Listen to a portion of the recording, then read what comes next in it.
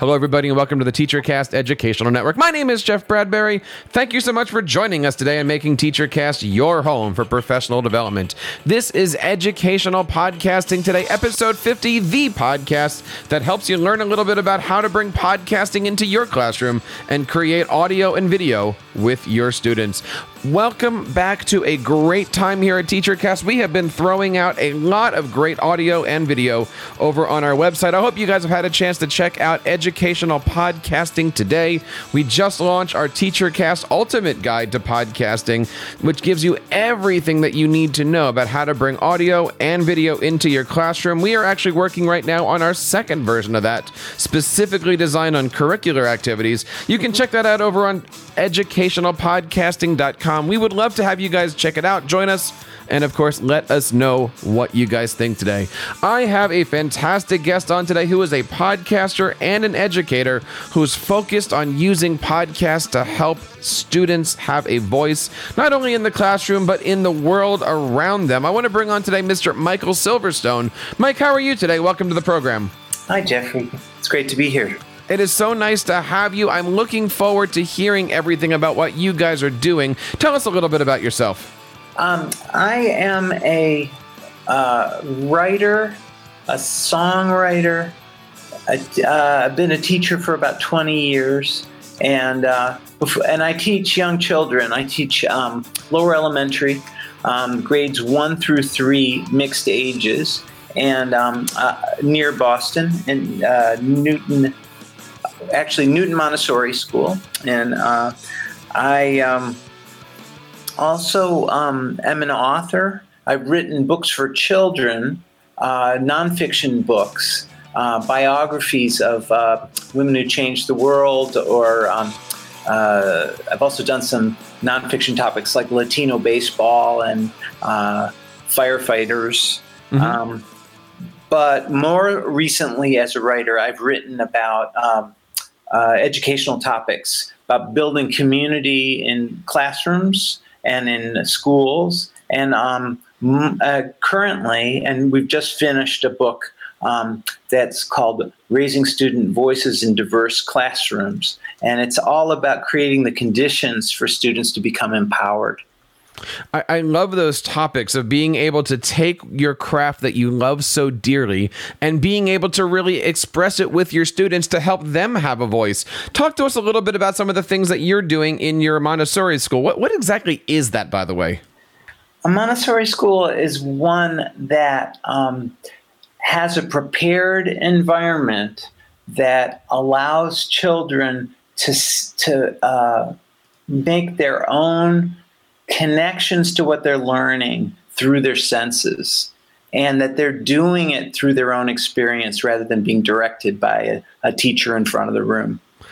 And that's a really neat concept. And I find that there's a lot of schools out there that are looking to give students that voice, give students those directions, but they struggle sometimes in the fact that, students do need teacher direction and to be teacher led, but at the same time, it's how do you change the culture for that, right? The whole idea of a Montessori school is the culture is designed to let the students make their decisions. Yeah, I would agree. And what I found was that all I had to do to get a podcast with children is invite. We put out a menu of choices, and some students went to do extra recreation. Some did journaling. But I had 7 students sign up for podcasting, and when they did, we just had a meeting about what topics they wanted to cover and how they wanted to do it, and they had all this knowledge of how to find music on the web that was public domain. They knew how to announce segments. They knew how to write. They knew how to debate. All I had to do was just help them list their goals and give them time to do it. And a lot of it really came from their excitement. Mm-hmm. So talk to us a little bit about your podcast. You started a show called First Saturday, a podcast of ideas, music, and writing. And obviously this is about your background. I see you're a musician. Talk to us a little bit about the show. How did it get started? And what were some of your goals for creating this? I knew that there were things that people needed to know about that they could discover through hearing the voices of the people doing it. So there were, the very first one that I did was with a gentleman from Amherst, Massachusetts named David Mazer, and he has an organization called Reader to Reader.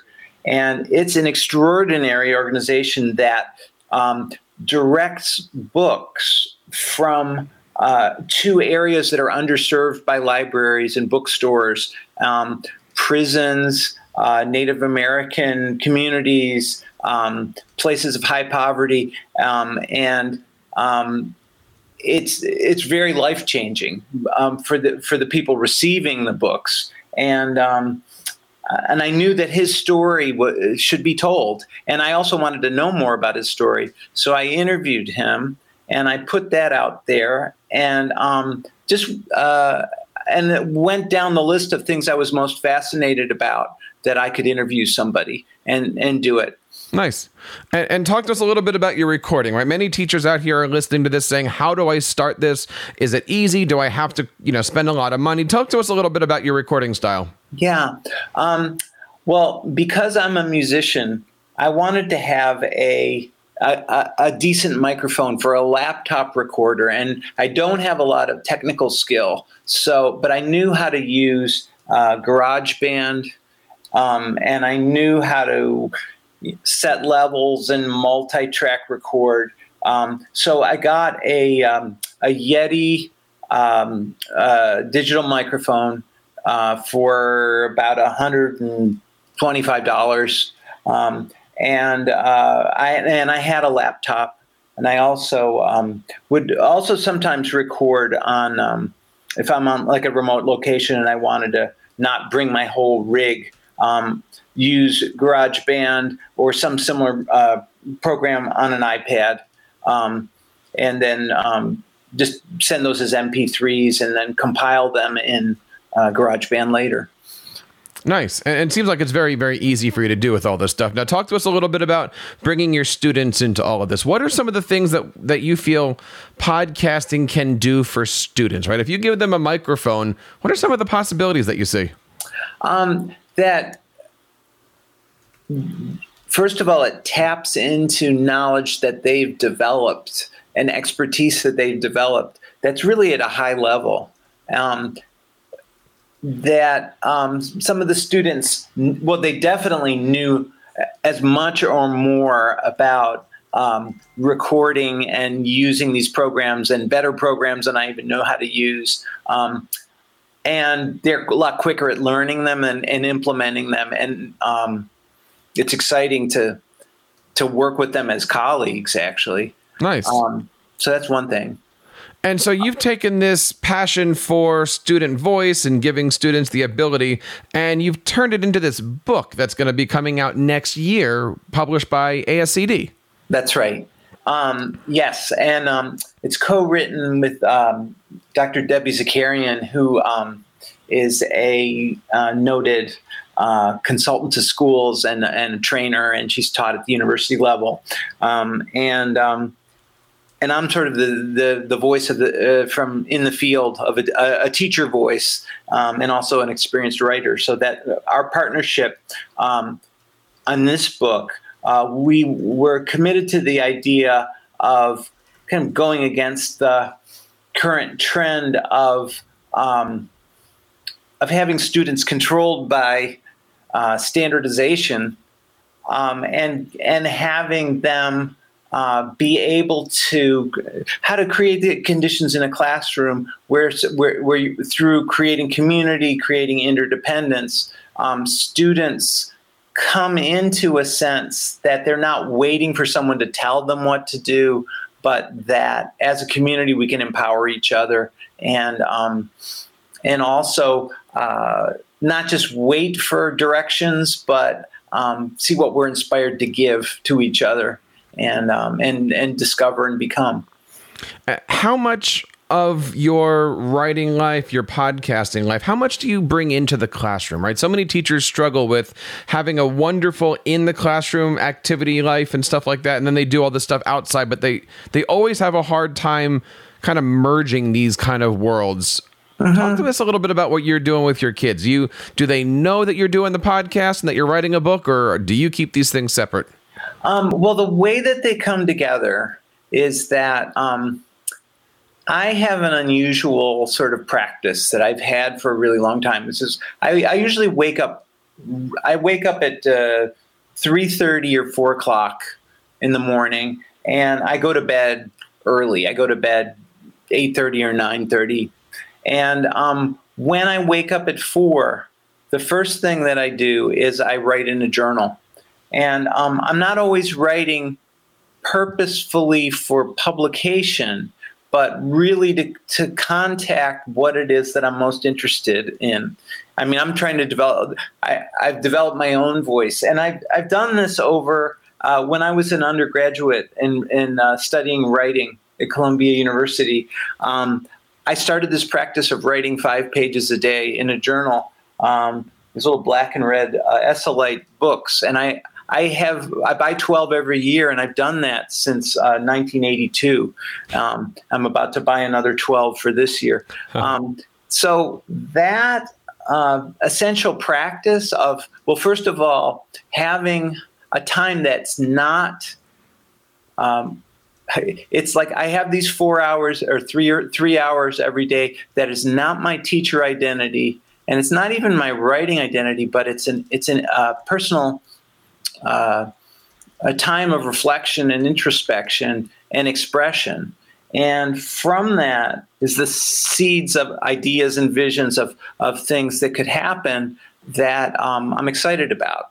And I find a way to get those ideas into the school day, and I get sort of long-term ideas of things that are possible that I wouldn't if I was just in a sort of standard transactional, what do I have to do to get through this school year idea? Right. Now let's kind of jump back a little bit into you working with your students, because the whole idea of the Montessori idea, again, is, students having that opportunity to make those decisions, right? How do you do that? Like, if I was a teacher and I wanted to create a learning environment, a classroom, or even if I was an administrator and I wanted to have a building where it was more student choice, student based, what advice would you have for anybody listening today that's sitting there going, all right, I get it, I see it, there's a culture there, but how do I make that first step into moving my classroom building towards that culture?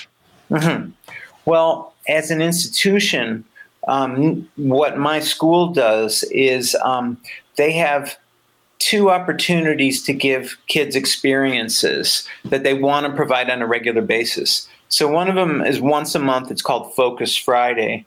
And what will happen is the older students will create ideas of workshops that they want to offer to other students and out of their passions and interests. And sometimes it's teachers doing that, but just as often it's the older students. And this is interests that are, sometimes that they are academic, but just as often they're things that they may be craft projects, or they may be building or engineering, or it's just they're various. So the once a month optional class created by students opportunity creates a culture of that. There's also the way that we do recess at our school is 3 days is sort of standard recess outside. 2 days are called interest groups. And each month we offer a menu of different options offered by teachers out of their passions and interests, and students sign up for it. And often students develop an interest in something that they didn't even know about. So there might be a yoga, a wiffle ball, a life drawing, a makerspace design, and those are offered every month. So because those two things are ongoing, students are aware. I mean, there's a culture of valuing and honoring and exploring activities that are done for their intrinsic interest rather than for some externally recognized goal or to burnish your application to college or something. It's more like what do you love, and how do you connect to that as often as possible in the school week. So we know a little bit more about how to start this, but take me from the point of view of the student, right? Like, let's say that I'm in a traditional public school right now and I get moved into a Montessori school, and now suddenly, instead of it being teacher-led, it's, hey, what do you want to do today? How do the students handle the transition, or how do the students handle that sudden impact of responsibility that they have to make their own decisions? Mm-hmm. Well, there's lots of tools that you can offer students that will give them their capacity for self-direction. So some of these are, I mean, they're just sort of simple structural things. A work plan that you consult, or a regular time that you meet with teacher as an advisor to reflect on what your goals are, how you're meeting them, what's going well, how you can problem solve, so that you start to consult with them, and respectfully as students that are going about their work as professionals would. Nice. So that's one way. But another way is, or other aspects of this, is that you have to invest time in creating a community of interdependence and mutual responsibility. And interdependence meaning being able to, one thing that we do in Montessori is we have limited materials that are used by everybody, which causes you to have to negotiate socially. How do you take turns? How do you take the proper amount of time and consider the needs of others? How do you work side by side with lots of people and control your own and focus so that you're contributing to an environment where concentration can happen?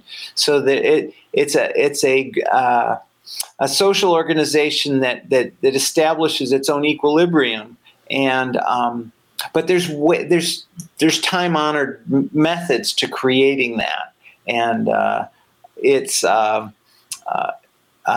they call it normalization. Oh, and so there's like in the course of a year, usually it takes about half a year for a class to for students in it to be choosing their own work with a sense of not waiting to be told what to do or not testing the limits, but with a certain contentment for being able to be in a state of absorption, of doing tasks that are interesting but not too hard, and interesting enough to be expanding their capacities all the time.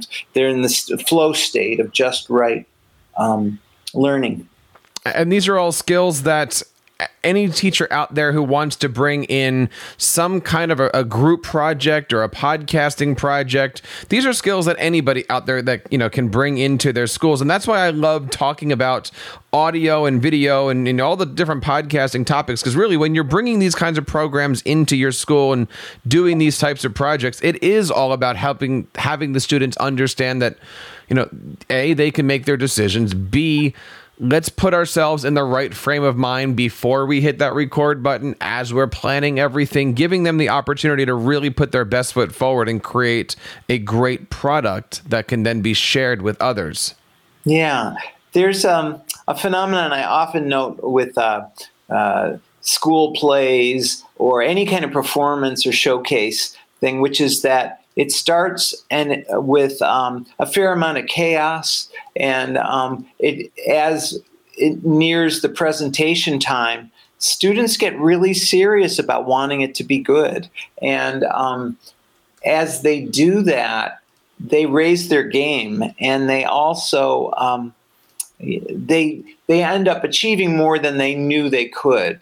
And it's really always exciting to see things come together because they have the purpose of, they're making something for an audience, and they're making something to communicate something that's important to them.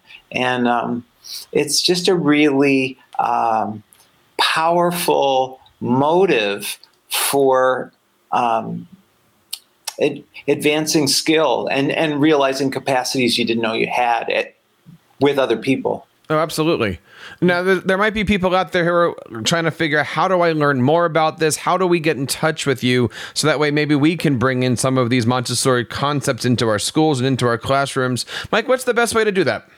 Well, there's a couple ways. One is I work on the staff of the Montessori Elementary Education Teacher Training Collaborative. So my email address there is msilverstone@mettc.org. And so if you want to learn about Montessori education, that's really one of the preeminent training institutes for elementary Montessori teachers in the country. It's in Lexington, Massachusetts. So that's one way. And I can also, I'm very happy to share my experience and offer advice and encouragement to anybody who wants to try this. I also want to emphasize that it wasn't like I jumped in and was excited to see what would happen when I did it, and I started asking people. And you can self-empower yourself by jumping in. You don't have to know what you're doing when you start, and it will organize itself more brilliantly than you expected, just because when you're working with kids and you want to make sure that they get a product that's complete, you will do what you need to. And you'll find a way, and they will help you because they're really adept at using technology and excited to do it. That's awesome. There's a lot of things that I'm thinking about right now, not only in the classroom, but as the father of 5-year-olds coming up here, is like, how do you let them explore, experience, have their own voice and what they, and what we do in normal family life, yet still provide the structure and give them the ability to rise and fall when needed. I'd love to explore this topic a little bit more as we kind of go through. And, Mike, please invite yourself back on next year. You said your book is going to be coming out, and we've got a very good relationship here with ASCD. So I'm looking forward to having you and your co-author come back on next year to do this. Oh, that would be great. We'd love to do that.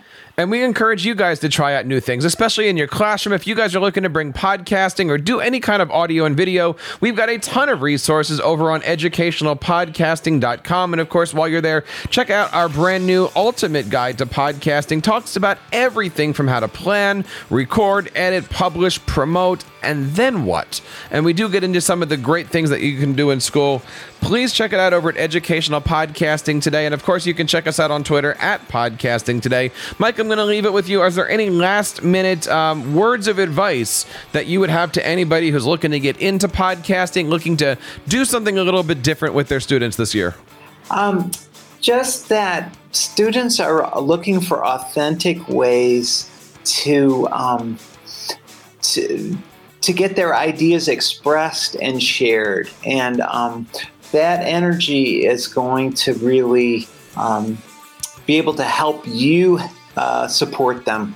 And if you can just, connect to that, you'll get over the technical obstacles, which are really minimal once you get into it. I couldn't say that better myself. Guys, thank you so much for taking the time today. This is Educational Podcasting Today, episode number 50.